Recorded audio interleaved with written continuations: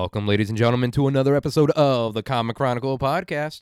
I'm your guys' host, Dakota Morgan, coming to you from Phoenix, Arizona. And my God, today, it was more of a fandom episode, to say the least here, because I've been a fan of this guest and his crew over at Comic Pop for the longest time. Honestly, check Comic Pop out on YouTube. It is a loss for words of how amazing they are. Back issues, Elseworlds, the interviews, all that jazz. Amazing. But the host, Sal Crivelli, is on the show. Sal is a big comic book nerd. We talk all things about writing Spider-Man, his pitch for it, what the fans want, merchandise, Comic-Cons, the comic book community, all sorts of stuff.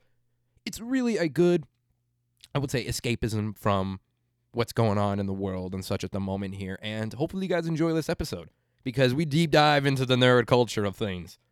So be sure to check Sal out over at Comic Pop. I mean, if you haven't already, do it. But also, if you guys want to subscribe to the show, it would be immensely helpful for us. You can subscribe on Apple Podcasts, Stitcher, Spotify, or comicchronicle.podbean.com for new episodes every Monday, or follow me on social media at DakotaMorgan3 on Twitter, or at Dakota_Morgan97 on Instagram to keep in touch with all the comic stuff I do, film, the podcast, all sorts of things. So yeah, thanks everyone for tuning in, and I hope you guys are doing okay out there. The world, we talked about it a little bit. The world is still really crazy, so please just wash your hands, stay safe, stay smart, don't do the protests. Just eventually things will get better. It's a new world we're living in right now, so just enjoy the new world and enjoy the curiosity. And you may or may not hear dogs barking right now because home studio stuff, like everyone else. Thanks everyone for tuning into this episode, and without me rambling on for any more, let us go in to this little fun talk with Sal. So I like to start this way on every episode, good man. Sal, show. This is an honor to have you here, to say the least. Please, the honor's mine. Well, I mean, I'm not gonna lie, I'm not blowing you. This is honestly one of the times you're on the top list of people I wanted to talk to, and I've talked to J.M. DeMatteis, so it's one of those you're on that list. Thank you very much. I am humbled to be on a list with DeMatteis, man. He is the man. His stories are incredible. He's been there. He's done that. You got to set your sights for people like him, man. I'm in the gutter, but I appreciate it nonetheless. Thank you very much for having me, dude. Of course. And you do so much for the comic book community, to say the least. Here, I was one of those fuck, I gotta have him on the show, and he's the most honest guy I know in comics. I appreciate that. That does not make me a lot of friends, but I do appreciate it nonetheless. I don't know what we do any more than what you I mean, we're trying. Yeah, it's true. I think it's because, one, the honesty factor. I'm an honest guy a lot of times, and you've probably got the same thing too, where it's you're an asshole, you're a dick, and it's oh, you think this is bad? Well, fuck you. And I'm like, no, I'm one of you guys. Don't worry, I'm not a shell. I swear to God. Yeah. I'll shill. Don't get me wrong. No. I'll take it. You mean tell me, Warner Brothers, you want to pay me $100,000 a year just to say yes, I like this? No problem. Yeah, no. I have taken gigs from Warner Brothers before, not but thankfully they weren't opinion based. They were just come here, see this, and then go home. And I'm like, I'm in.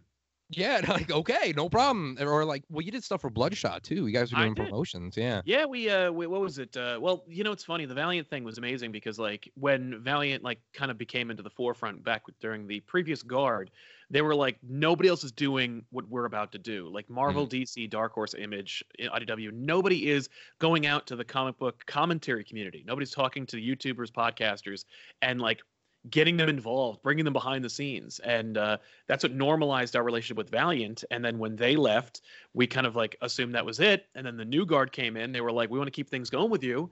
And thankfully, they brought in some smart people who worked in either comic book news journalism or worked in the industry in some other capacity. And so they knew us and we were contacts. And so they were hey, you want to keep doing things? And I'm yeah, I mean, I like what you do. I'll promote the things that I like and I won't talk about the things I don't, yeah. And that's been where it's been. I got to see Bloodshot and during the pandemic in New York City of all places. Good call. And yeah, that's That's really the place you want to go to, Sal. Way to go. No, I got to. I survived. literally. It was during a time when we like the news wasn't quite as like on it. Like we kind of weren't sure what to believe or what to expect, and so it was like it was in March, and I got on a bus. I went to the train station. I went to the movie theater. You know what I mean? Like I was like, and when I got home, I'm like, what a mistake. But Wait, I will what? say, dug the movie. I thought it was pretty cool. I was like, hey, this is like. I remember like like a couple times during that movie being like, this is like a real movie. I have something I have to admit about Yeah. Bloodshot. I've talked to the creator of Bloodshot on the show. Yeah. I still have not seen the fucking movie. You gotta. I mean, like, what's Yeah. funny? Like, wait for it to get cheaper, but like, it's a fun movie. Like, and if you're looking for like Valiant Universe stuff, stop because it's just Bloodshot. It's just that universe, but like, it's still pretty cool. I'm like, all right, and Vin Diesel's doing his thing. Like, he's doing the Vin Diesel thing. If you were expecting him to like do anything other than, a more like soft Riddick, then you're in the wrong theater. But Well, I mean, if you get Vin Diesel, you get Vin Diesel. that's right. I mean, It's like Will Smith. You get Will Smith. What else do you Right. want? yeah, you don't want Will Smith to act. Like, you don't want like. Well, that's not true. I mean, he's good in like The Pursuit of Happiness, and he does acting. But if you want like a movie where he runs and fires a gun, you're only gonna get one type of Will Smith. Yeah, you get the iRobot, which is still, I vote, a good movie. I've seen iRobot more times than I care to admit. And yeah, it was one of the first movies where I was like, "Hey, Alan Tudyk has some range." That's what I'll give iRobot is that. Hey, Yeah. Alan Tudyk has range, and then you see everything else he's in, and you're like, "Oh my god, this dude can do it." I embarrassed myself in front of Alan Tudyk. I met him like at I think Denver Comic-Con 2 years ago, and I was like, "Dude, you are like the prettiest Lon Chaney in the world. You can disappear in a role." And he was like, I like that. I will take that and not Yeah. pay you any royalties. Fuck you. No, he's welcome to it. I mean, that's just something some schmo said while he was signing his Firefly poster. So whatever. It's true. I got told by a fan the other day. They're like, "You make me feel like a 13-year-old again." I'm like, "Okay, I'm gonna take that and put it in the review stuff." And I may or may don't tell any adults. Yeah, exactly. Man. No, but that's Also, cool. too, with you drinking the Coke Zero, you should fucking have a Coke Zero sponsorship. When I had it on the know. show, I'm like, come on. I know, and I don't. It's funny. Like, I just like it. Like, and it's lit. I only drink it because when I was a kid, I grew up on like Coca-Cola products. Whatever, I'd had Pepsi, be like, meh. But I drank a lot of Coke, and I shouldn't have because it's like empty calories and it's all sugar. And at some point or another, I was literally gaining weight just from drinking the amount of copious amounts of sodas that I drank. And I was like, I got to go to diet. I can't. And Diet Coke tastes horrible. Particularly if you're used to Coke, if you're used to Coca-Cola, you drink Diet, you're like, oh no, like it's not even close. And I was like, I'll just condition myself to drink this instead. And then Coke C2 came out, which was like half Coca-Cola, half Diet Coke. Yeah. And then like a couple other things. Then Coke Zero came out, and I tried that. I'm like, this tastes like I remember Coke tasting because I haven't had a Coke in like 8 years. So I got into that. It was literally just like I like drinking a beverage that is fizzy, that tastes kind of like a Coke product from my childhood, that also doesn't have any calories. Like, Yeah, and it's like, I don't need the help. I eat pizzas. Like, I don't need the help with soda. yeah, I But can't say anything. Yeah. I did reach out to Coke, and they said no. What? Yeah, on Twitter, there's actually a Twitter conversation still there where I was like, hey, Coke Zero, come on, you guys. At this point, come on, because people were like hyping it up on Twitter, and I was like, I jumped in. I'm like, all right. I mean, like, because I will, like, I'll take it. And Coke Zero itself, like the Twitter account for Coke Zero said, we do not offer sponsorships.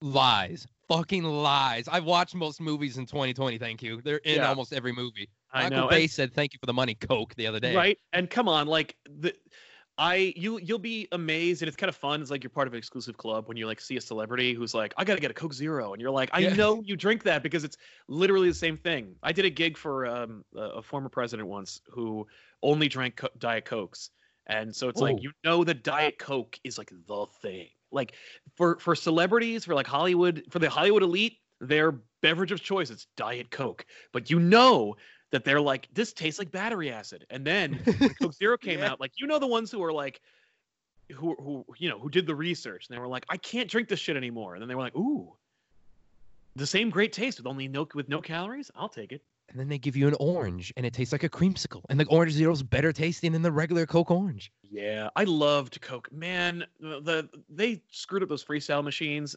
I went to the hospital I was born in because it was the only one in the like New Jersey tri-state area that was within driving distance that had one of those Coke freestyle machines because the Coke Orange captivated my imagination.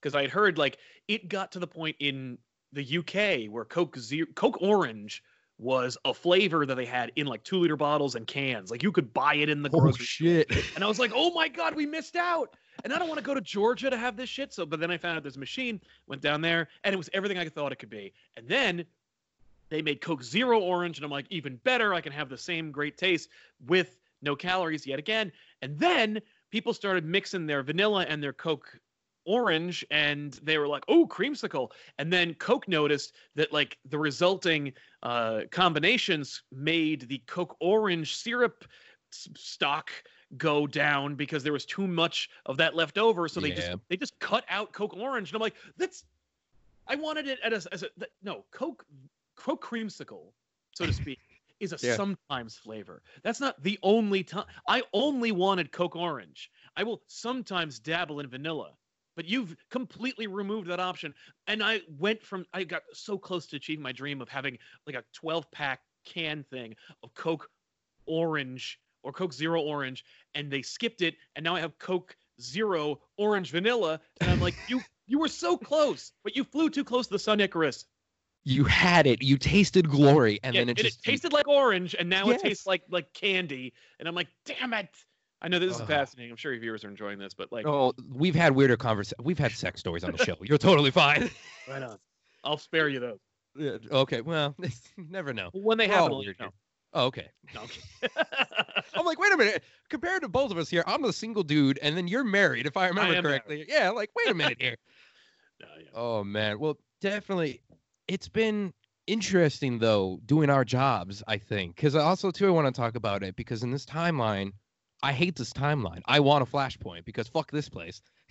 Yeah, it's funny, because, like, I do and don't. It's one of those things where it's like, like every movie or comic or story where like a character, like friggin' Endgame, where Tony Stark's like, we could go back in time and stop Thanos from doing the snap, but I have a daughter now, so we have to make sure that everything happened, including all the infidelity and suicides, as long as I get to keep my daughter. And like, let me tell you something, that's like the most realistic thing in that movie is people with children are like, I would burn the world to the ground as long as it preserved my miniature version of myself. And I'm like, right on. But yeah, I understand it now, because it's like, this is the worst timeline, and I'm doing this in it.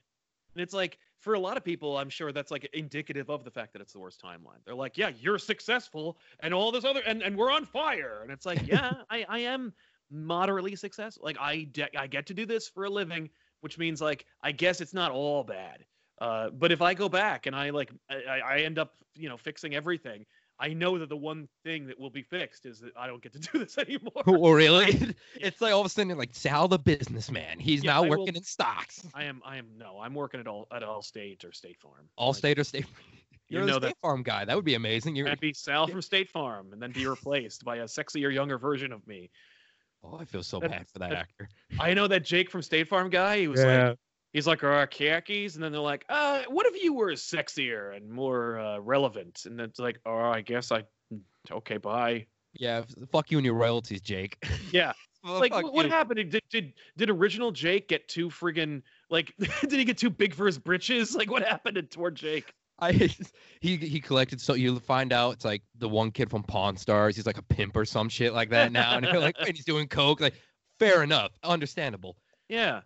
Oh man, well, that's a nice part about what we do. I think is we are the escapism a little bit, because I get tagged in so much shit on Facebook between people, and somebody sent me the thing that really cemented this timeline's bad is that people were protesting in front of a gym doing push-ups and squats, about 100 of them in Florida. Like, it's over. It's over. You can't compete. What the hell am I going to do? Right. Yeah. But yeah, we are the ones that are able, and this sounds like we're tooting our own horn, but listen, I mean, if I could reach through, I guess I'd tug the penis according to what people say I do. But, hey, I said this show's uncensored, Sal. Yeah, that's fair. we have the ability to give people entertainment still because, it's important. Yeah. Comics are always escapism. And now more than ever, like, I cracked open I reread Superman Red Son the other day.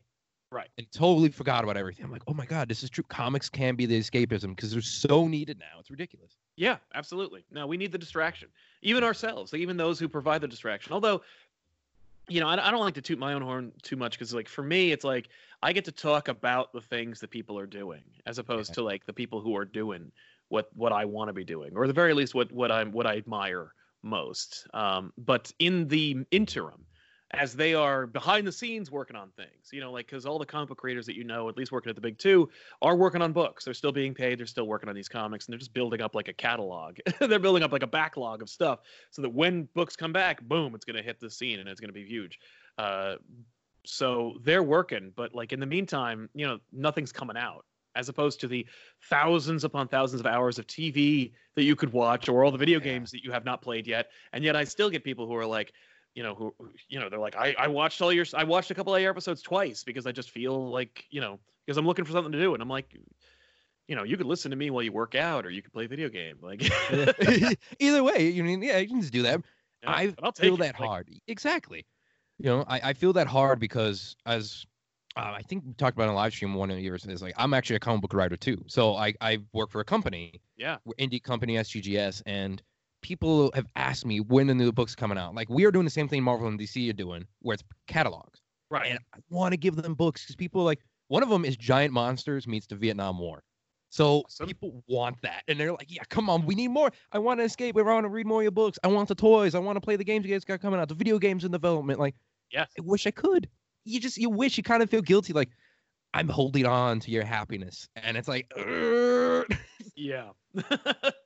No, that's where we are. It's yeah. I hear you. How has it been filming back issues for you guys? Are you still filming any of those? Or are you on a catalog? Because I haven't saw the new episode yet today. Oh, well, it's a doozy. We actually see if you can put yourself in that headspace. The concept is that there's this virus that is the epicenter is in New York City, and everyone's infected, and it's literally unbelievable, Sal. Yeah. Full shit. It's complete fantasy and fiction, but yeah, it's interesting. It's a Marvel event called Contagion, which nobody read, and I picked it up because I was like, oh, what's this? And then I read it. I'm like, oh, I see. Yeah, I see why nobody read this. But it's just, yeah, that's what came out recently. But in terms of shooting the show, Ben and Ethan live together. Tiffany and I live together. Both Ben and Ethan are in self-isolated quarantine. Tiffany and I are the same. Ethan works from home. And so we kind of like, because I am... We're not necessarily rolling the dice, but we are shooting the shows. Like, we're still shooting the shows, but we are practicing as safely as we possibly can. And the thing is, we're in constant contact, and we keep the group under 5 people, and we're trying to like just kind of do what we can. Because the thing is, like, none of us have risk factors, so it's like if any of us were to get sick, it's 2 weeks in isolation, and then we're back to normal. Mm-hmm. So we're just kind of like taking it slow, but being as proactive as possible while still maintaining the show.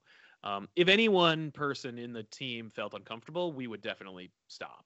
And we have options in place, but there is a steady backlog. Like, we haven't had to shoot a show in a while because we shot like 5. Like, oh, Jesus. I have at least 3 left before we have to shoot another episode. So we kind of like stagger it a little bit. Makes sense. That's a good way to do it, though, because I've thought about it watching last week's. Like, wait, how the fuck are they doing this? And also, I'm not going to look at the comments because it's going to be people like, you should be practicing this. You should be doing social. Initially, it started with that. The first episode, when New Jersey, let's say, had the first like major quarantine, we had like 4 or 5 people. When I say a lot, it's like not a lot at all. Like, anytime we get like a detractor or a comment like that, I say it's a lot, but it's like it's a lot if it's more than 1, like for me. Yeah. And it's usually like 4. If it's 4, that's like that's a torrent of negativity. But yeah, that's we got quite a bit of that where they're like, way to practice social distancing, you guys. And I'm like, Yeah, like I'm doing that when I'm protecting like I'm staying isolated. I don't go to the store. I don't visit my parents. I don't do Mhm. this, that, and the other thing. Like everything's being shipped in, and like we go to my office and we shoot, and then everybody goes home. But like if Ethan or Ben interacted with their parents, it wouldn't happen. Like Yeah. if their parents were in the area, we wouldn't be doing it. Tiffany, same deal, and it just wouldn't be happening. So we just kind of keep it, we keep it contained, so to speak. Yeah. That's the best way to do it. And, if you're doing it, because also, too, you don't want to get arrested. You don't want to pull an Elon Musk, apparently, lately today. Like, if anybody's arrested, it is me. What a hero! Yeah. But Hero, you can't fucking name your kid right, but it's fine, exactly, dude. Oh. Yeah, don't get the virus and infect your family, but whatever. Exactly. Hey folks, Dakota here with a little bit of an ad break, but this is one you definitely want to listen to if you guys are a comic fan, which you are if you're listening to the show. You guys like comics and you like reading them in person. Let me tell you, go to Drawn the Comics in Glendale, Arizona. This is not just a hype thing for this ad. Let me tell you, I've been going there for years. I've had Cam Brown on the show all the time. Such a good guy. It's such a good community. Everyone who works there, they know you. You get your box number, you get your thing. You get all you need to do there. You get your collectible toys, car, whatever it may be.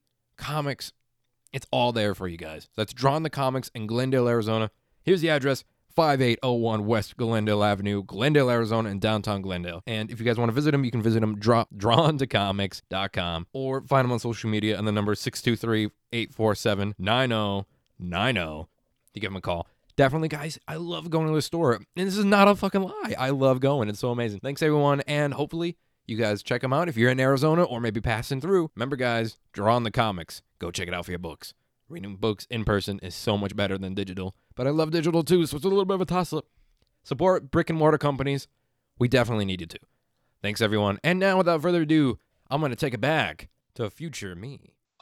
No, I hear you.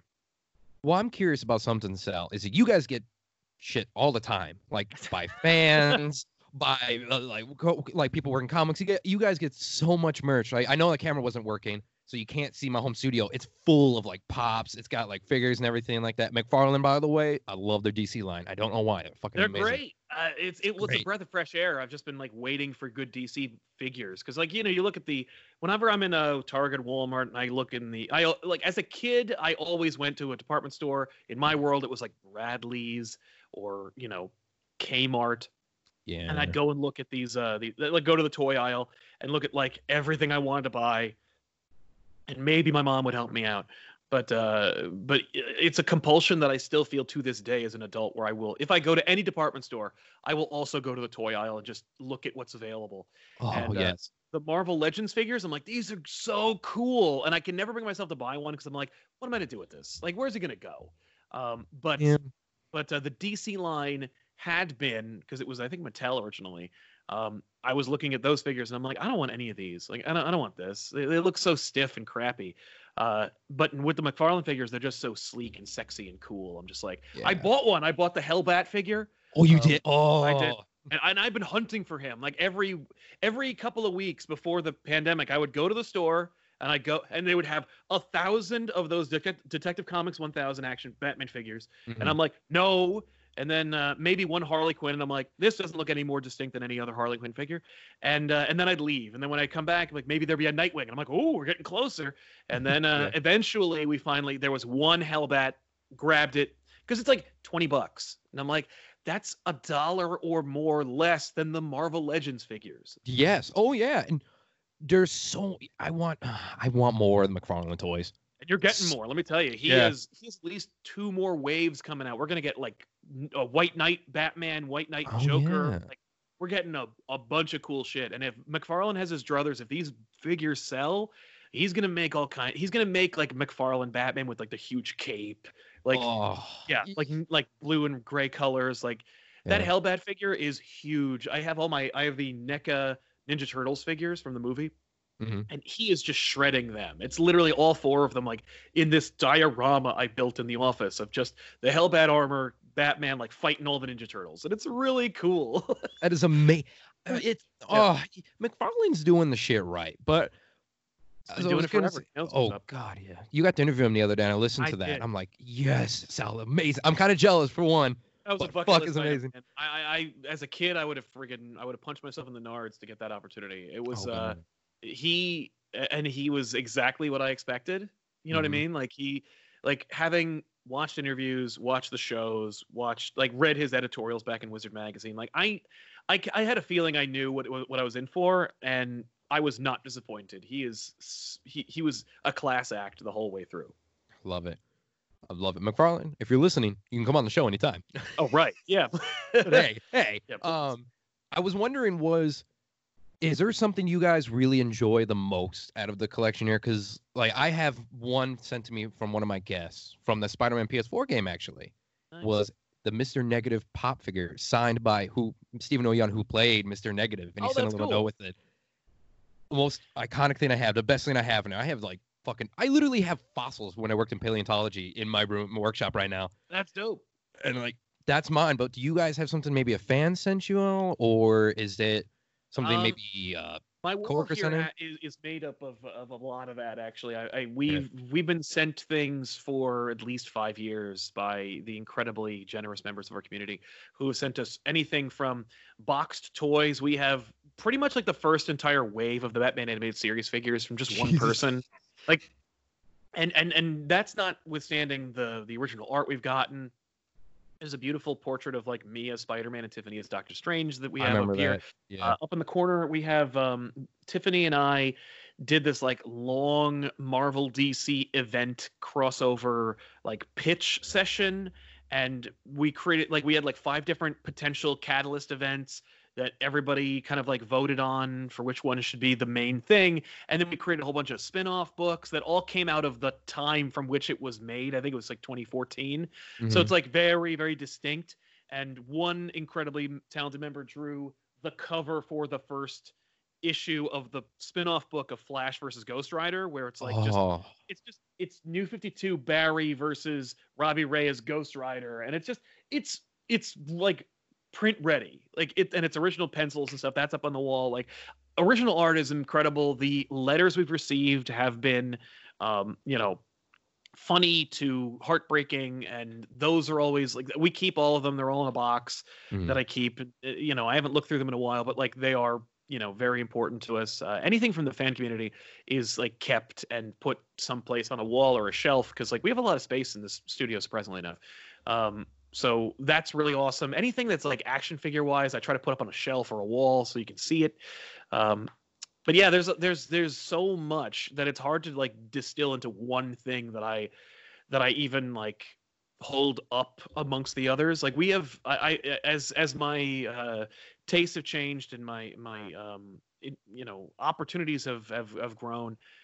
You know, when I go to cons, I like to get everything signed. Anything that like Mhm. means anything to me. If it's like a particularly bad book from the Good, the Bad, and the Ugly show we do, or a back issues that we've done, or even something that like I love or that I've had as a kid, and I find out a creator is going to be there, I get them to sign it.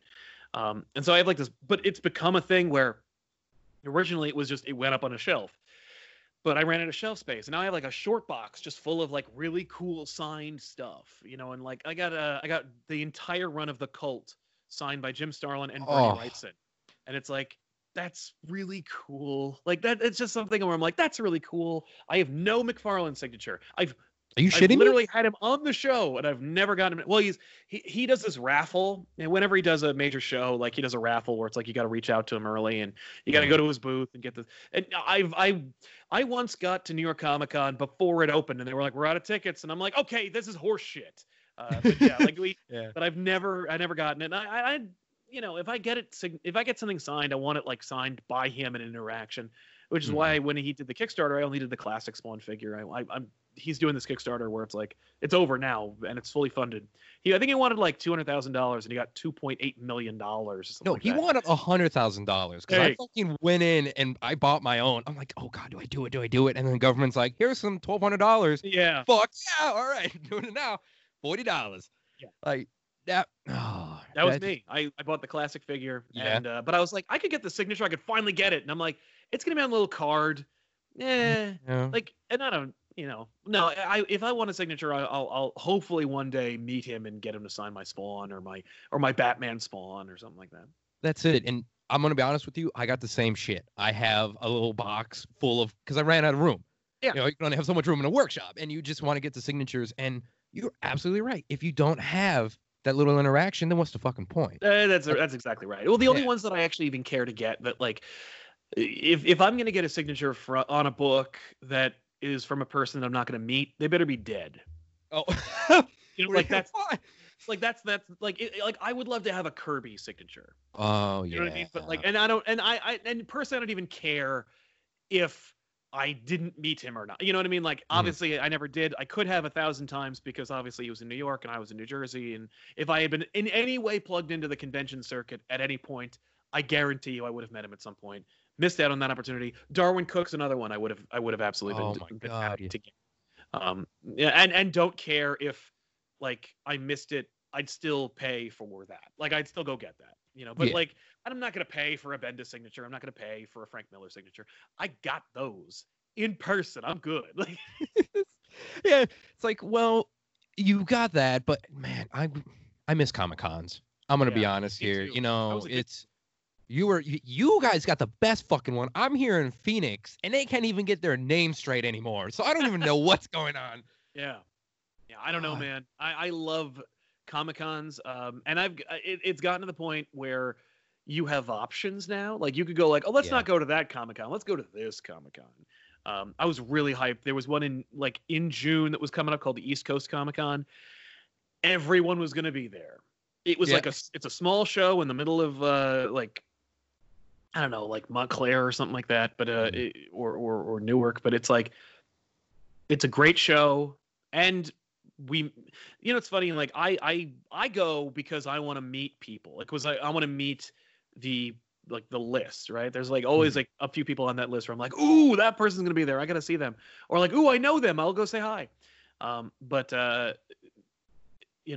what I always end up invariably like the most fun is interacting with people who actually know who we are. When someone's like, hey, I'm like, oh my God, like, thank you so much for saying hello. Like that.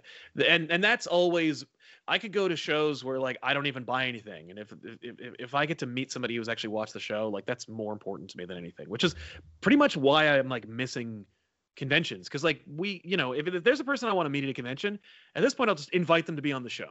Yeah, that's true. You can do that now. And you know what else they got to do? Jack shit.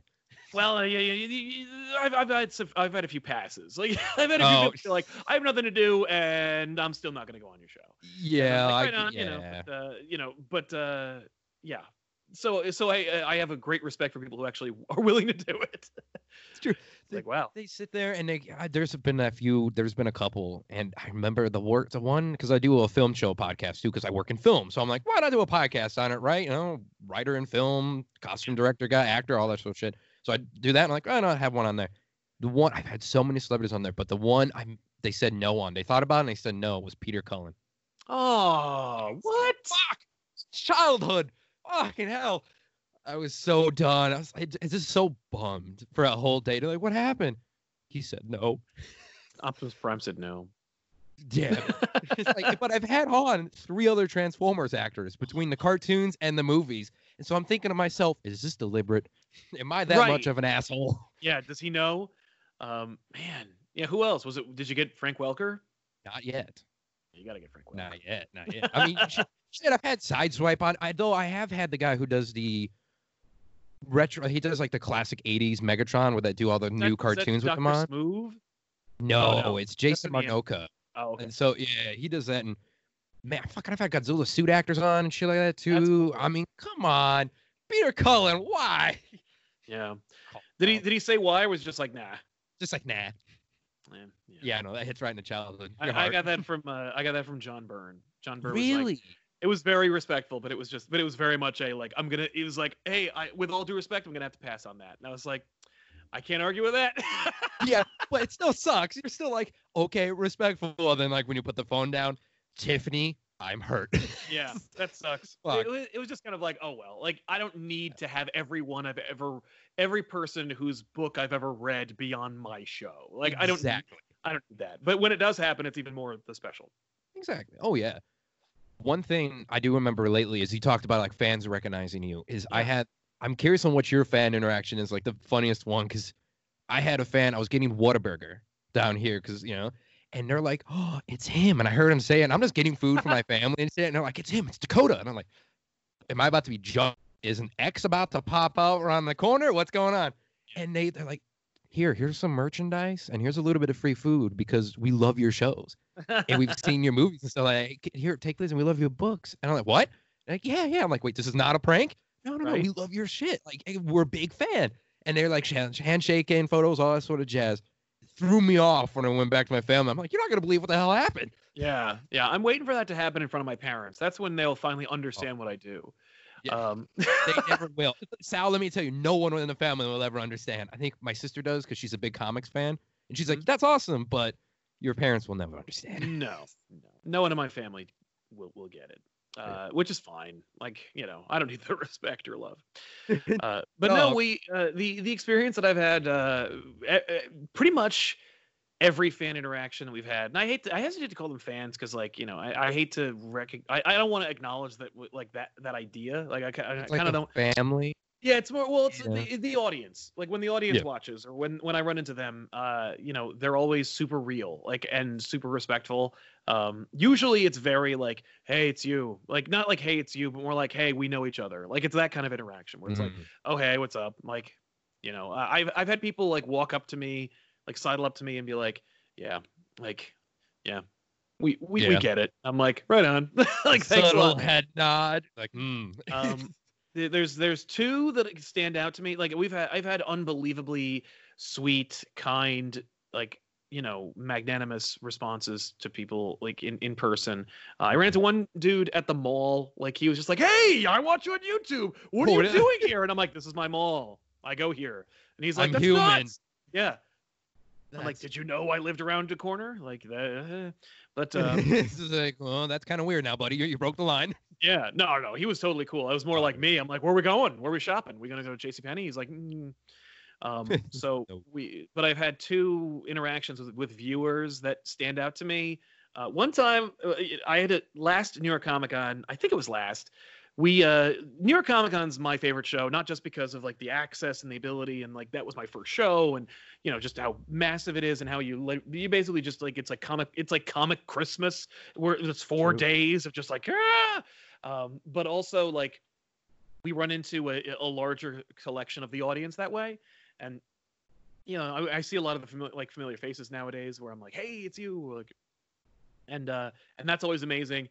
And I'm coming to, and it's a reminder of, like, where you are, because, like, we had this experience where, like, we had a meet and greet, and we ran into, like, a dozen amazing people who were all, like, really sweet. And they're giving me books, and like, just I want you to have this, and I'm like, you keep this, you own this, like, I'll go buy it. This is I'm a fellow fan. I have money. Don't worry. Yeah, exactly. I mean, no, but it's such a sweet gesture, and I'll always take it. But, like, we'll have that, and then for whatever reason, I was separated from the group. Like, they were just like, I'm gonna go here, and I'm all by myself, and I go over to, like, a dollar bin area, and this guy who's significantly older than me comes up to me, and he goes, hey, you're Sal, and I'm like, yeah, and he goes, I fucking hate you. And I'm like, really? And I go, well, of course you do. Like, I hate myself. Way to go. Right. Yeah, of course you do. And he goes, you said this thing on this other podcast one time about how Stan Lee such and such. And it was, like, such a gross misunderstanding of something that I, like, I'm like, it couldn't, it's like he thought I said Stan Lee was a hack. And I may have said that, like, as a joke, or in a where it's like, I'm like, no, Stan Lee was a huckster. Like, he was, like, a guy who was, like, a hustler. He sells. Yeah. Like, he created, the foundation for modern superheroes, and also was a salesman and a carnival barker. And, like, you don't divorce the difference between those two things. Like, he's not a god. He's just a cool, funny guy who was shameless in his self-promotion. But, like, in any case, he obviously couldn't, like, parse the understanding of like, how it's like, no, just because I said that doesn't mean I don't respect him. Actually, I respect him more. Like, like, but he was like, he's like, you said something about Stan Lee on the show, and, like, he clicked, like, it must have been like multiple years prior that I said this because Oh, I couldn't remember it, and it took me a couple days to like put it together. I'm like, oh, I think he might. Oh, I'm like, in that regard, I must have said this. I don't know. I still, for the life of me, don't know what episode it was, like on what show. But he said like on someone else's show, you said this, and I want you to know that like you're wrong, and you're wrong about like everything. And I was like, I'm like, well, I can't argue with that, man. Like, thanks a lot for watching. Like, and you could see like his wife was like 8 long boxes away, like just utterly mortified. Because and I put it all together where it's like clearly he saw me because like it was like Sunday, it was like towards the end of the show, like there's nobody there. And like you could see he saw me and he's like, that's him, that's the guy who fucking said something that stuck in my craw for 3 years and I'm still thinking about it. I'm gonna go say something. And she's like, don't bother this human being. And he's like, no, I'm gonna fucking do it. I'm gonna do it. And then like he happened to create a situation where we both bumped into each other and then he had an opportunity to say something. And I was like, it was so memorable because I'm like, no one's ever come up to me, I don't think, outside of a high school or college setting and called me an asshole. Like, really? They did for a long time, but not because of something I did. Usually it was unprovoked or usually came out of nowhere. Like I had a lot of that in high school and college, but like, you know, not professionally, I guess, which was hilarious. I was like, this is amazing. Like, thank you for this memorable experience. Now get fucked. And yeah, it's like, oh, thanks for reminding me of high school. Fuck you. Right, exactly. I literally but I was not like, I was super nice to him and I engaged him and I asked him like, well, if you think this, what about this? Like, because I went to the Dan Slott school of like dealing with trolls. Like Dan Slott is a really interesting. He's probably since abandoned it, but like, where if he has an interaction with a fan who like sits in line and like waits an hour just to be like, okay, I'm here. I fucking hate you and everything you've done and here's why you suck. He's usually like, oh well, like let me ask you a question. Like, what about this? Or like, what's something you do like? And then tries to like bond with them on some other like level and then throws them like a spoiler about the upcoming thing. And that usually comes like brings them around. And I'm like, that's a really brilliant tactic. He told me that during an interview back when we were not Comic Pop at Baltimore Comic-Con in like 2006. And I never forgot. I was like, oh, Tom Brevoort was right next to him. And he's like, you know, Dan's like telling spoilers. He's like, Dan, stop. You're giving away trade secrets, Stan. Yeah. No, stop. What are you doing? Stop talking about it. My name is Andrew, and I am the host of a show called Rage Hunter. And on Rage Hunter, we cover the latest news and what's trending in the gaming industry with just a hint of some sarcasm and rage. You probably have this hole, you know, this void in your life that you don't know how to fill. Well, Rage Hunter is going to fill it. And the best part is we are everywhere. iTunes, iHeartRadio, Stitcher, Google Play Store, Spotify, Podbean, Instagram, Twitter, so that way you can get as much rage in your life as possible. And some news while you're at it. So come check us out and be a part of the greatest gaming podcast in the universe. See you there. But I tried to approach it from that perspective. On the inverse of that, a way better interaction was one time, again at New York Comic Con, but 2 years ago now. We're walking off the main floor. We're heading to lunch. We're about to leave for lunch, and we're walking through this crowd, and this dude, who looks like he's like late 20s, he's got like a leather jacket. He looks like cool, like just he looks what my brain says is what cool looks like. I think of 90s leather jacket dude right now, like Nicolas Cage Ghost Rider. Yeah, he looks cool. Like he's got black hair. He's youthful. He's clearly fit. He's got boots, and he's just cool looking. And he goes, "Hey!" And I assume Ben bumped into him or something, but instead he's like, "It's you." And I'm like, "Here's where I'm gonna get my ass kicked, right in front of all these people. He's gonna beat the hell out of me in front of Sam Keith's booth." And so he goes, "It's you," and it's Lee fucking Bermejo, and he's like, and he goes, "You guys made that video about Batman Damned. It was when Batman Damned had been pulled because of the bat wang." Yeah. And he was like, "You fucking get it.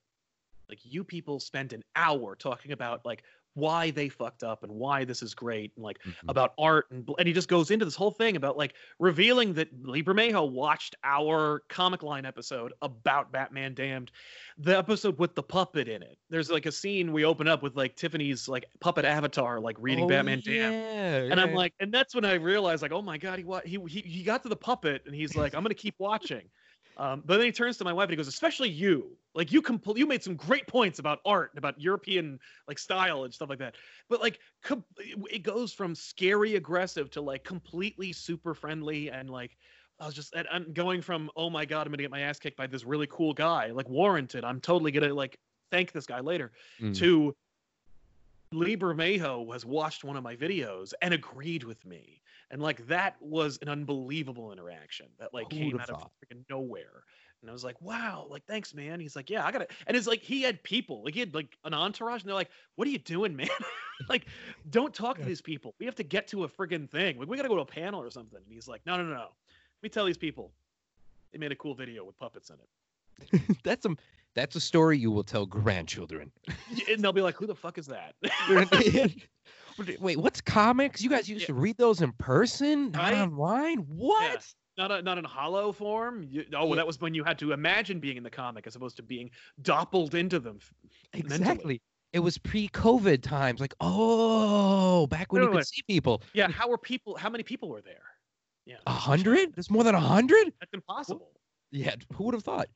There was one Comic-Con story I'm never gonna forget, and we're gonna have comic fans like, what the hell? But I felt so bad for a guest at a comic convention once. I've had many a time where I like see them and I'm like, oh. Yeah, it's like I'm drawing a blank on the actor's name, but Punisher was here. Tom Jane? Yes, he. Oh no, the Punisher actor was here. I'm drawing. John Bernthal? John Bernthal. There we go. He had a huge line right next to him, who had nobody. It looked really sad. Foggy Nelson. Oh, and I'm like, Cheyenne. I told my sister, I'm like, Cheyenne, we have to go. It's Foggy. Yeah. Come on. He was so good. Like he was definitive Foggy Nelson. I'm like, you fucking nailed it. Yes, and we told him that, and he had nobody, and there's nobody getting in line, and we go over there, and he's like, he looks up from his phone, and he's just like, hi guys, how's it going? You know, John Barthol's right over there. I'm like, no, we're here to see you. Yeah. Like, really? And I'm like, yeah, like, dude, where the fuck's your people? He's like, I don't know. You go tell John to stop fucking being an asshole and not hoarding them all. Yeah. It was the best, and we took a selfie and everything, man. That's awesome. It was the best. I would love to meet anybody from the Daredevil show, man. Everybody, well, any of those Netflix shows, but particularly Daredevil and Punisher, everybody was so good in that. Like, yes. And somebody mentioned, I remember, like, I have a friend who like works with celebrities in some capacity, and she was like, "You want to meet Charlie Cox?" And I'm like, "I don't want to bother Charlie Cox," but like now I would be like, "Yes, I would have I should have met Charlie Cox." Like, can we sit down for an interview? Like 2 minutes, please. The funny thing for me, it's like I don't want to bother actors because like I love what they do, but like. They don't like, they're like, well, do you read Daredevil? Like, not really. Like, did you have fun playing Daredevil? Kinda.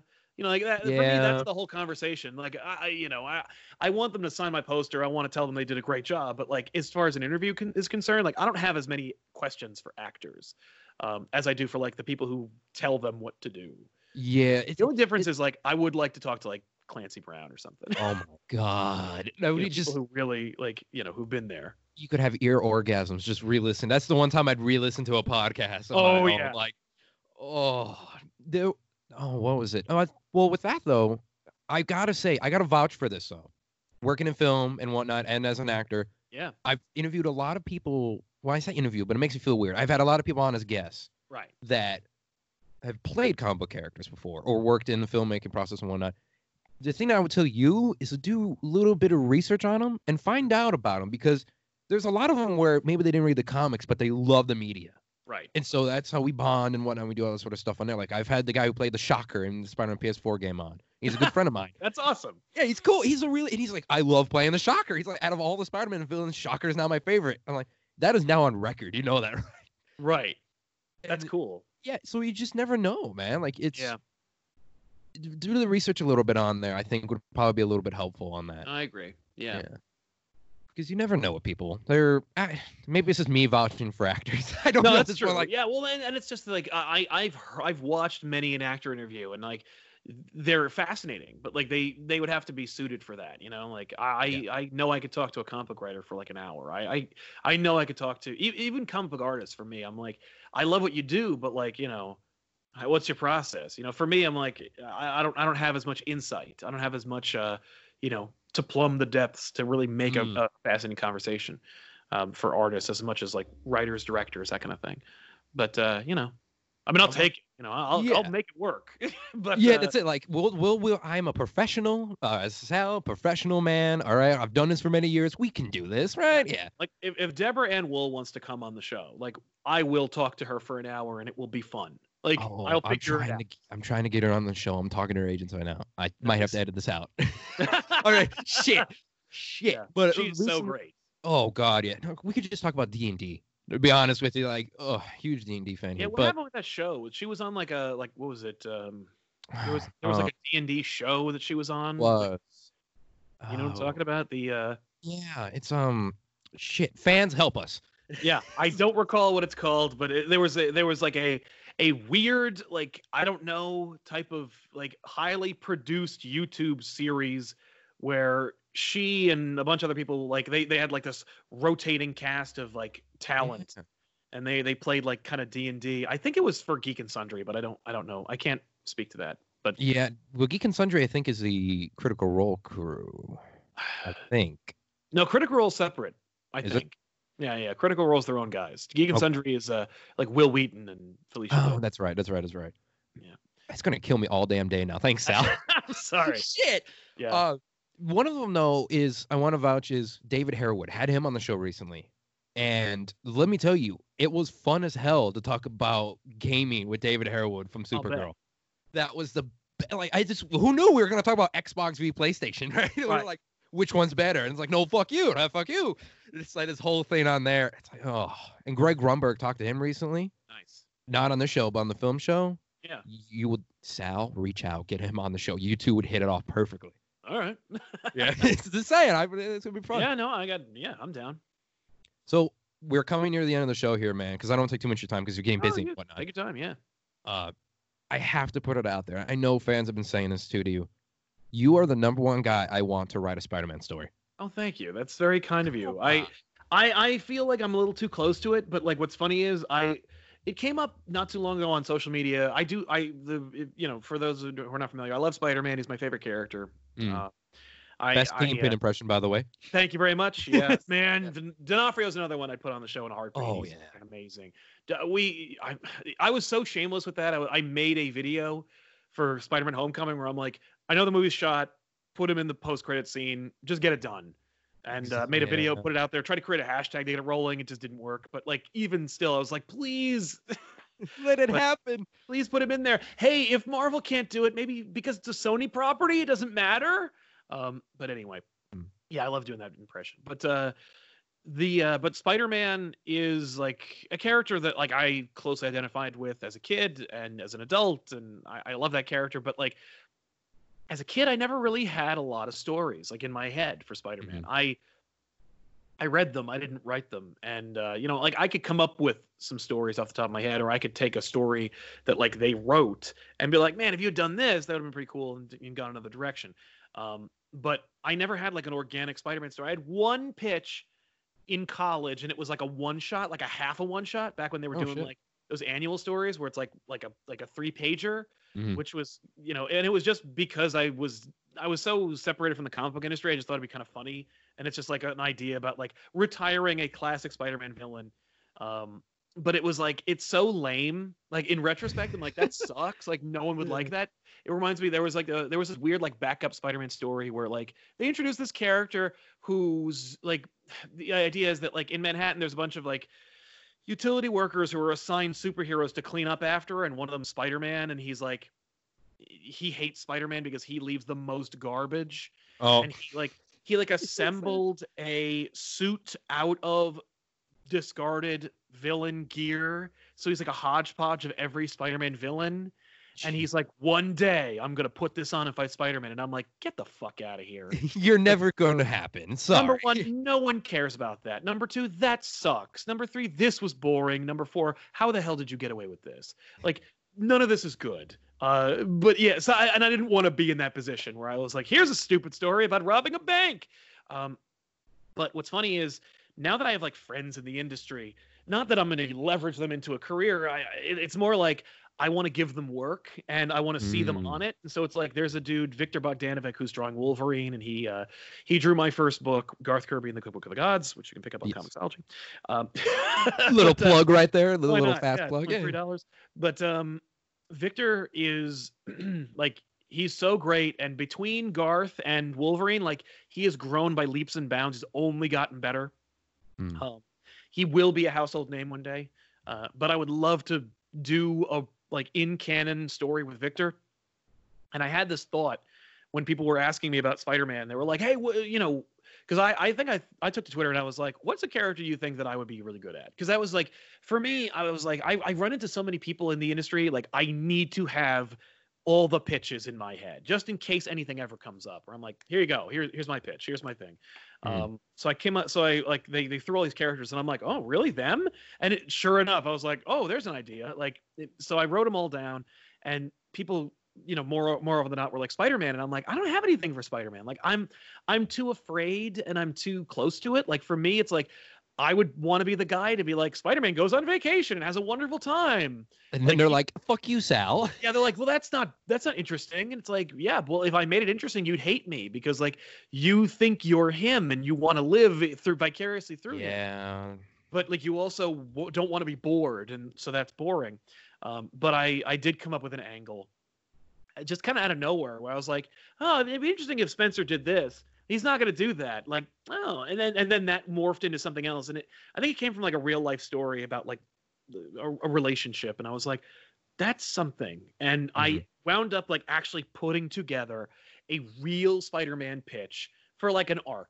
Like I could do like 4 issues, maybe 6. Like I could do an arc that me and Victor would do where it's like, here's your Spider-Man story. And it's like, I think if I told that, it's like when Jim Zub got to do like his one Conan story before, like in Savage Sword, before he got like he was just like, here's Conan the Gambler, here's my story about Spider-Man and Mary Jane, blah. Like, and I think it checks all the boxes for what people who know anything about me would expect me to talk about, but it's also something you wouldn't expect because it's like not, it's not something I've ever talked about. So it's like, it handles that. It also has like the Peter Parker element and the Spider-Man element.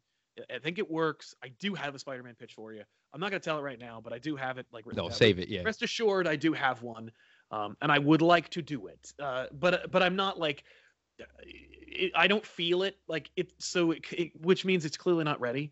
Like I don't feel the compulsion to like leverage everything I've gained over the last 6 years and try and barter it to get that story done.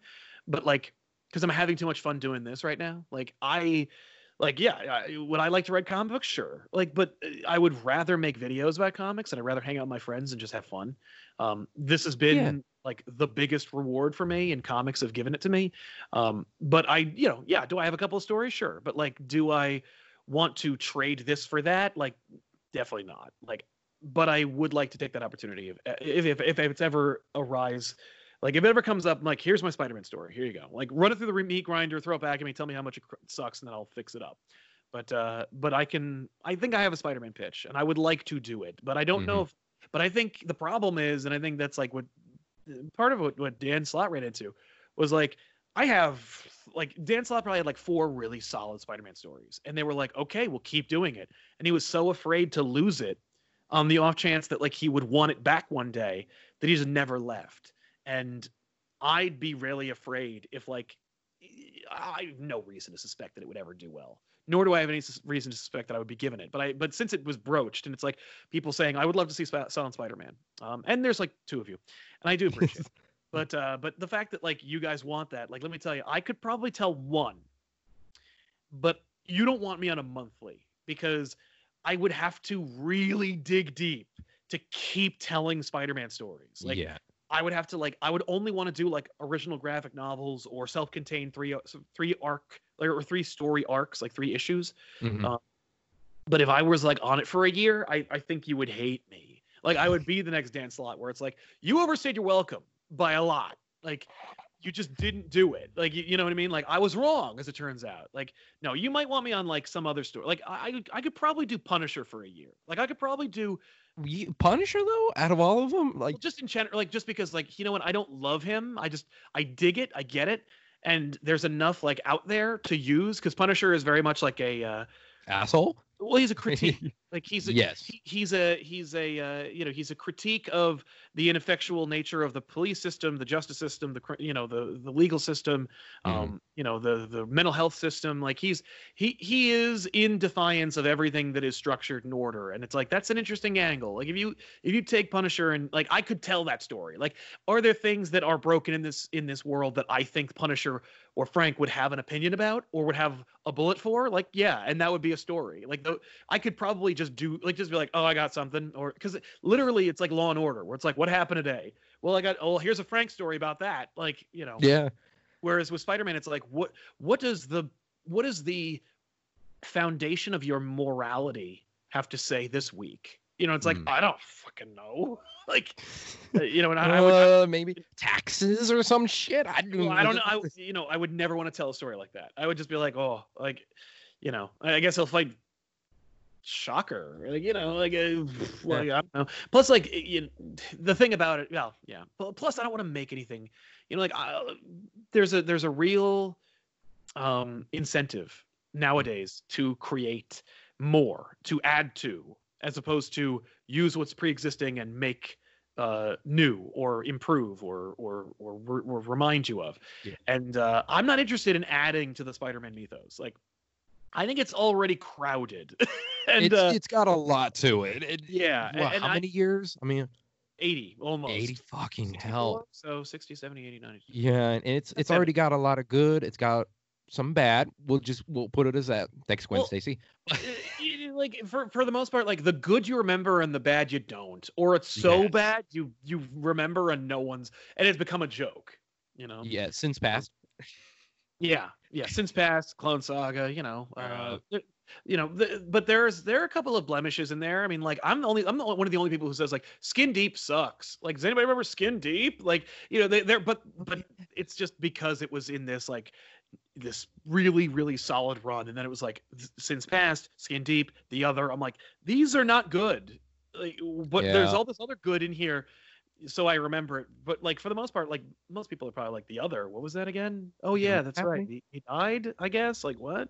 You know, like the bad is so forgettable that like it's just not part of the canon, culturally speaking. So you know, and that's the sad part. Like that for me, what I'd hate to do is like do a story and be forgotten, or for it to be like just left. You know, that's the sad part. Yeah, like people like it was good, and then 5 years from now, who are you again? Right. Yeah. I mean, like I don't. For me, it's like if I wrote Spider-Man and I wrote a story that was solid, but like nobody remembered it 10 years later, I'd be like, well, it's still there. Yeah. Well, my name's still on it. It's on Comixology. It's over here. I swear to God. Like, yeah. I wrote for Spider-Man. Yeah. Hold on. Look at that crazy old man over there. He says he wrote Spider-Man at some point. Exactly. Here's your number 5, you asshole. Yeah. There's Comic-Cons full of those people. But you know what? They got to write that character. Like they got to do that. They got to be part of the like mythology that'll be around long after we're gone. Exactly. So that's pretty. I think the beauty of Spider-Man though is you and I both know you can get away with anything. Yeah, pretty much. You can do anything.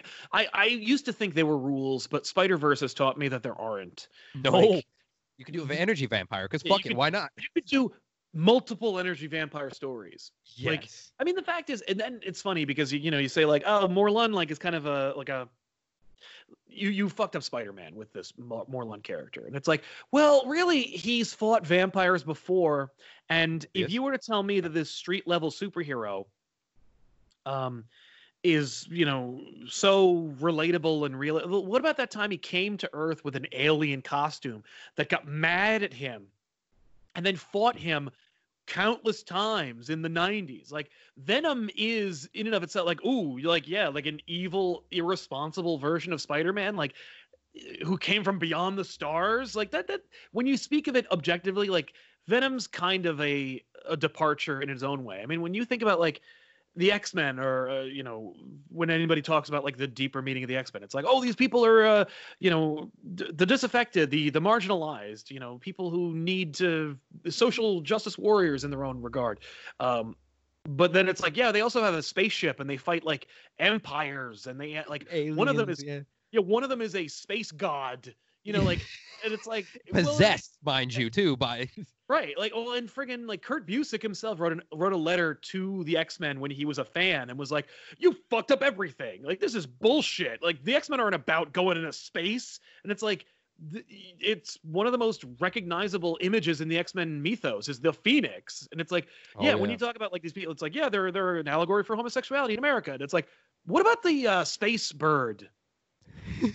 What does the space bird have to do with that? Like with Spider-Man, it's like, oh, it's about being like being a nebbish 20-something in Manhattan, and it's like, what is the evil space shadow character who drools and has a long tongue and wants to eat his brains have to say about that? It's like, okay, right on. I guess you could do pretty much anything with Spider-Man. yeah, it's just like, well, you can do time travel a little bit here. You can do.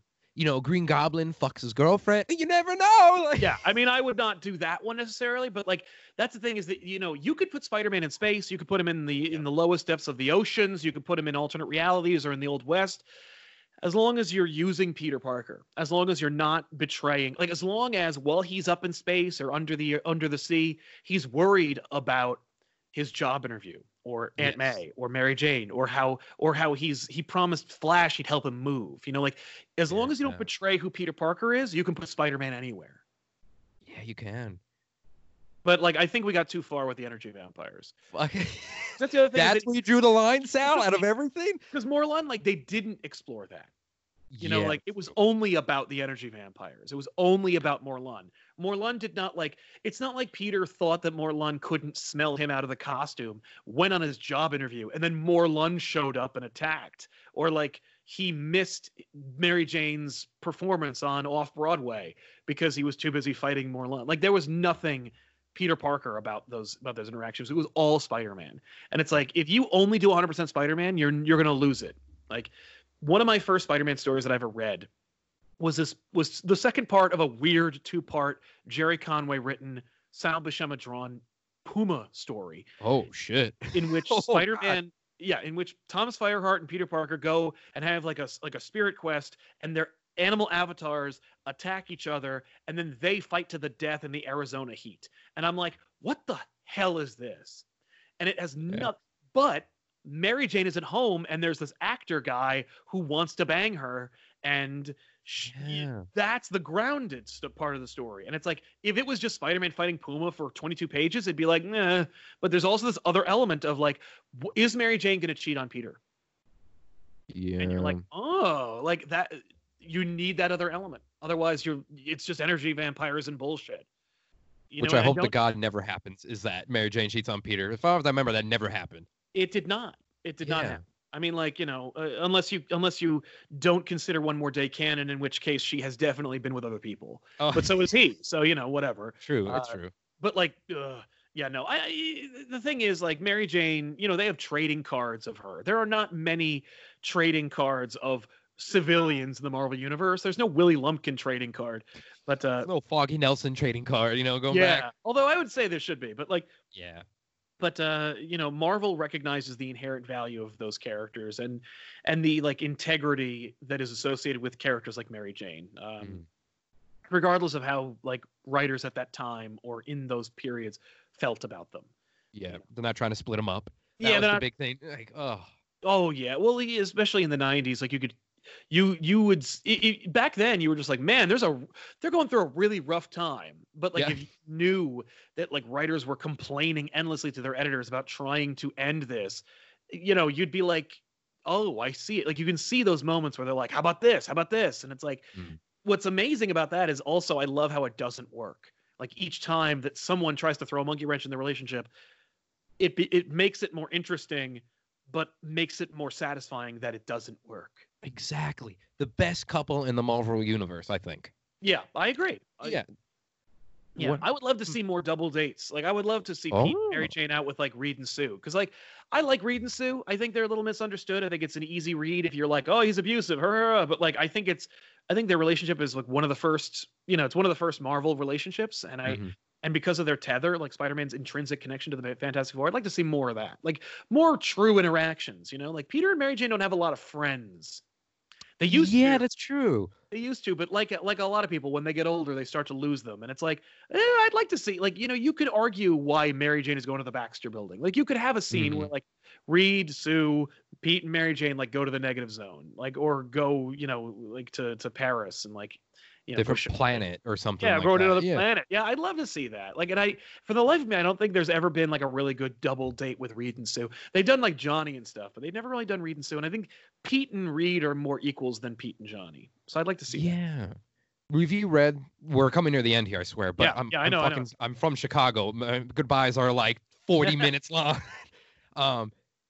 Have you currently read the Fantastic Four series? The ongoing Fantastic Four series? I read the first few issues and I dropped it like a hot potato. I was like, this really? is so. I found it so boring. I just couldn't read anymore. Plus, like, I had Zdarsky doing Marvel 2-in-1, so I know better. Like, I was given a baller Fantastic Four book, and then they were like, and how about this? Where the artists don't know how to draw Reed in a beard. And I'm like, yeah. It was just, for me, I was like, this is so boring. Like, that's the thing. I wanted to support it because I had been one of the most vocal people like in the YouTube comic book landscape, where I'm like, bring back this book, like bring back Fantastic Four. To hell with what Fox wants to do. What are you doing? Then they did, and I thought Dan Slott would be a good fit for them, but like not so much. I want to vouch for it and say they changed their origins recently. Like in the past few issues, you actually not really changed, but they added to it. Right. And they so usually go, do. Yeah, go to the different planet, figure out why they got their powers, all this. I don't want to spoil anything, but for sure. Honestly, they really hit it. I think they really hit, like, Johnny fall in love, because Johnny's like myself, just fucking fall in love with that woman apparently. Right. And, and that's like, well, she said we're love mates. We're gonna get married, right? Like, Johnny, hold the phone. And they're even saying, there, Johnny. Yeah, and they fucking read him. They even give him the 2-in-1. I don't even know. They punch him in the face with words, basically, of, yeah, Johnny, you've said this about every fucking person of powers who flirts with you and says you're the one. How's your scroll baby doing, Johnny? Like, yeah, why don't you chill out? You checked in recently on that one? Yeah, I would say go for that, because in the recent ones, because with how they actually hit upon, it's really good. The beginning ones, I can see why you dropped off. Yeah. But the current ones recently, in the past couple months, I want to say, the Reed and Sue relationship is so good. They're cool. Like, yeah, it's perfect. I love it with it's what you want. Yeah, I'll check that out, because like I've not heard anything about it. I heard when Dan got like dropped Iron Man, like, they were like, Dan Slott off Iron Man, and like the overwhelming consensus was like, good. Yeah. Finally, it happened. Oh, and it was literally like, good, or only Iron Man.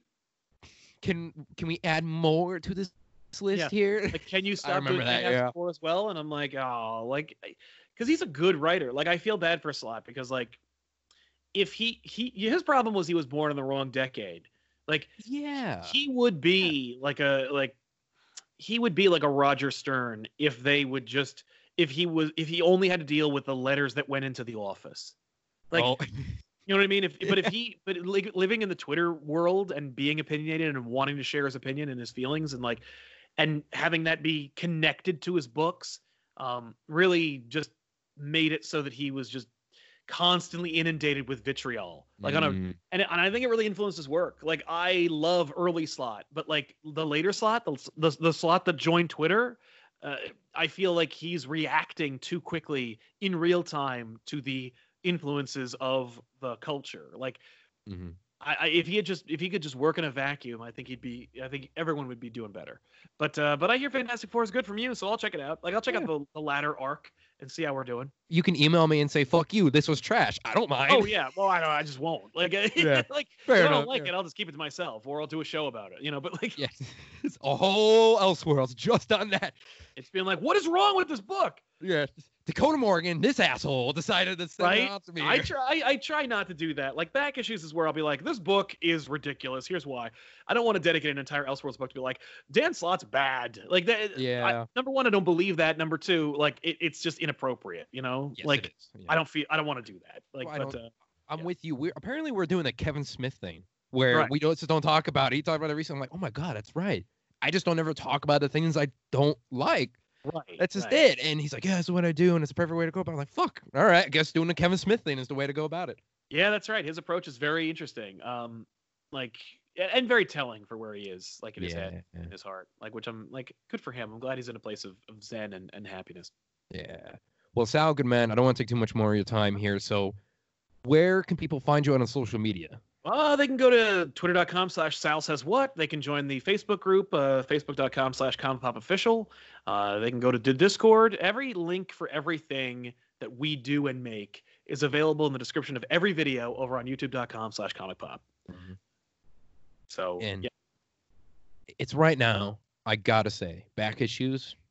I mean, you're in tough competition because you got Critical Role on YouTube. Yes. And that's when I'm like Back Issues is the top 3 shows. I'm like, I'll take it. Thank you. yeah. I'm not going to lie, though. I got to thank Mean and Mike because I discovered you guys through them years ago when you were Nice. on their show. And I'm like, what is this show? Yeah, Okay. man. Oh, Comic Pop. Yeah, Mike and Ming are great. I loved I Sell Comics. I don't know if they're ever making that show anymore, but I was on a recent episode of it recently. Like I was You were. yeah, That's yeah right. I was like, hey guys, we should do another show. They're like, okay. Yeah, why not? Yeah. They might be coming on to the show here. I got to schedule all that sort of jazz. So we'll see. Yeah. But When yeah. when the pandemic lifts, they're coming to the studio and we'll have everything. yes. Which I'm really excited for. So 50 'Cause, years like, from now. Yeah, because you got to go. Like, if you've never been, like, they have Mike and Ming have this amazing thing called a shared universe podcast studio where, Yeah. like, if you want to get into podcasting, like, you go to their studio, you rent it out, and, like, they'll give you all the equipment. You can make, like, a high quality, like, excellent sounding show, through them when it opens again. But, Yet another reason why it sucks to live in Phoenix, away from everything. I know, man. Well, Yeah. Phoenix, Arizona. I mean, I've heard of it at least. Like, it's a place. It's a destination spot. Yeah, I not assume right there's now. a Phoenix Comic Con. Not now, but like usually. Yeah, usually there's some stuff in there. If you don't, the best way to describe this town though is if you ever remember King of the Hill, Hank and Peggy and Bobby went to Phoenix. You ever seen that clip? I think so. It's like living on the surface of the sun. Yeah, this is a monument to man's sins. It's like, yeah, 120 degrees, which it almost is. It's about over 100 now, I think. So, No thanks. You can always get warmer. You can't cool. Like, you know what I mean? Like, yeah, no, it's true. but I think it's like 40 degrees here. So it's like the fuck. I would You love. kidding me? We just need to just even it out. Just push them together. I'll take the 60. You take the 60. We'll just split the difference. Like, I'll take that because my day job right now, because obviously film and comics aren't paying that much at the moment, is a job at the Phoenix Zoo, which I've been doing for a couple oh years. God, that must smell amazing over there. Yep. Yeah. Sure. Yeah.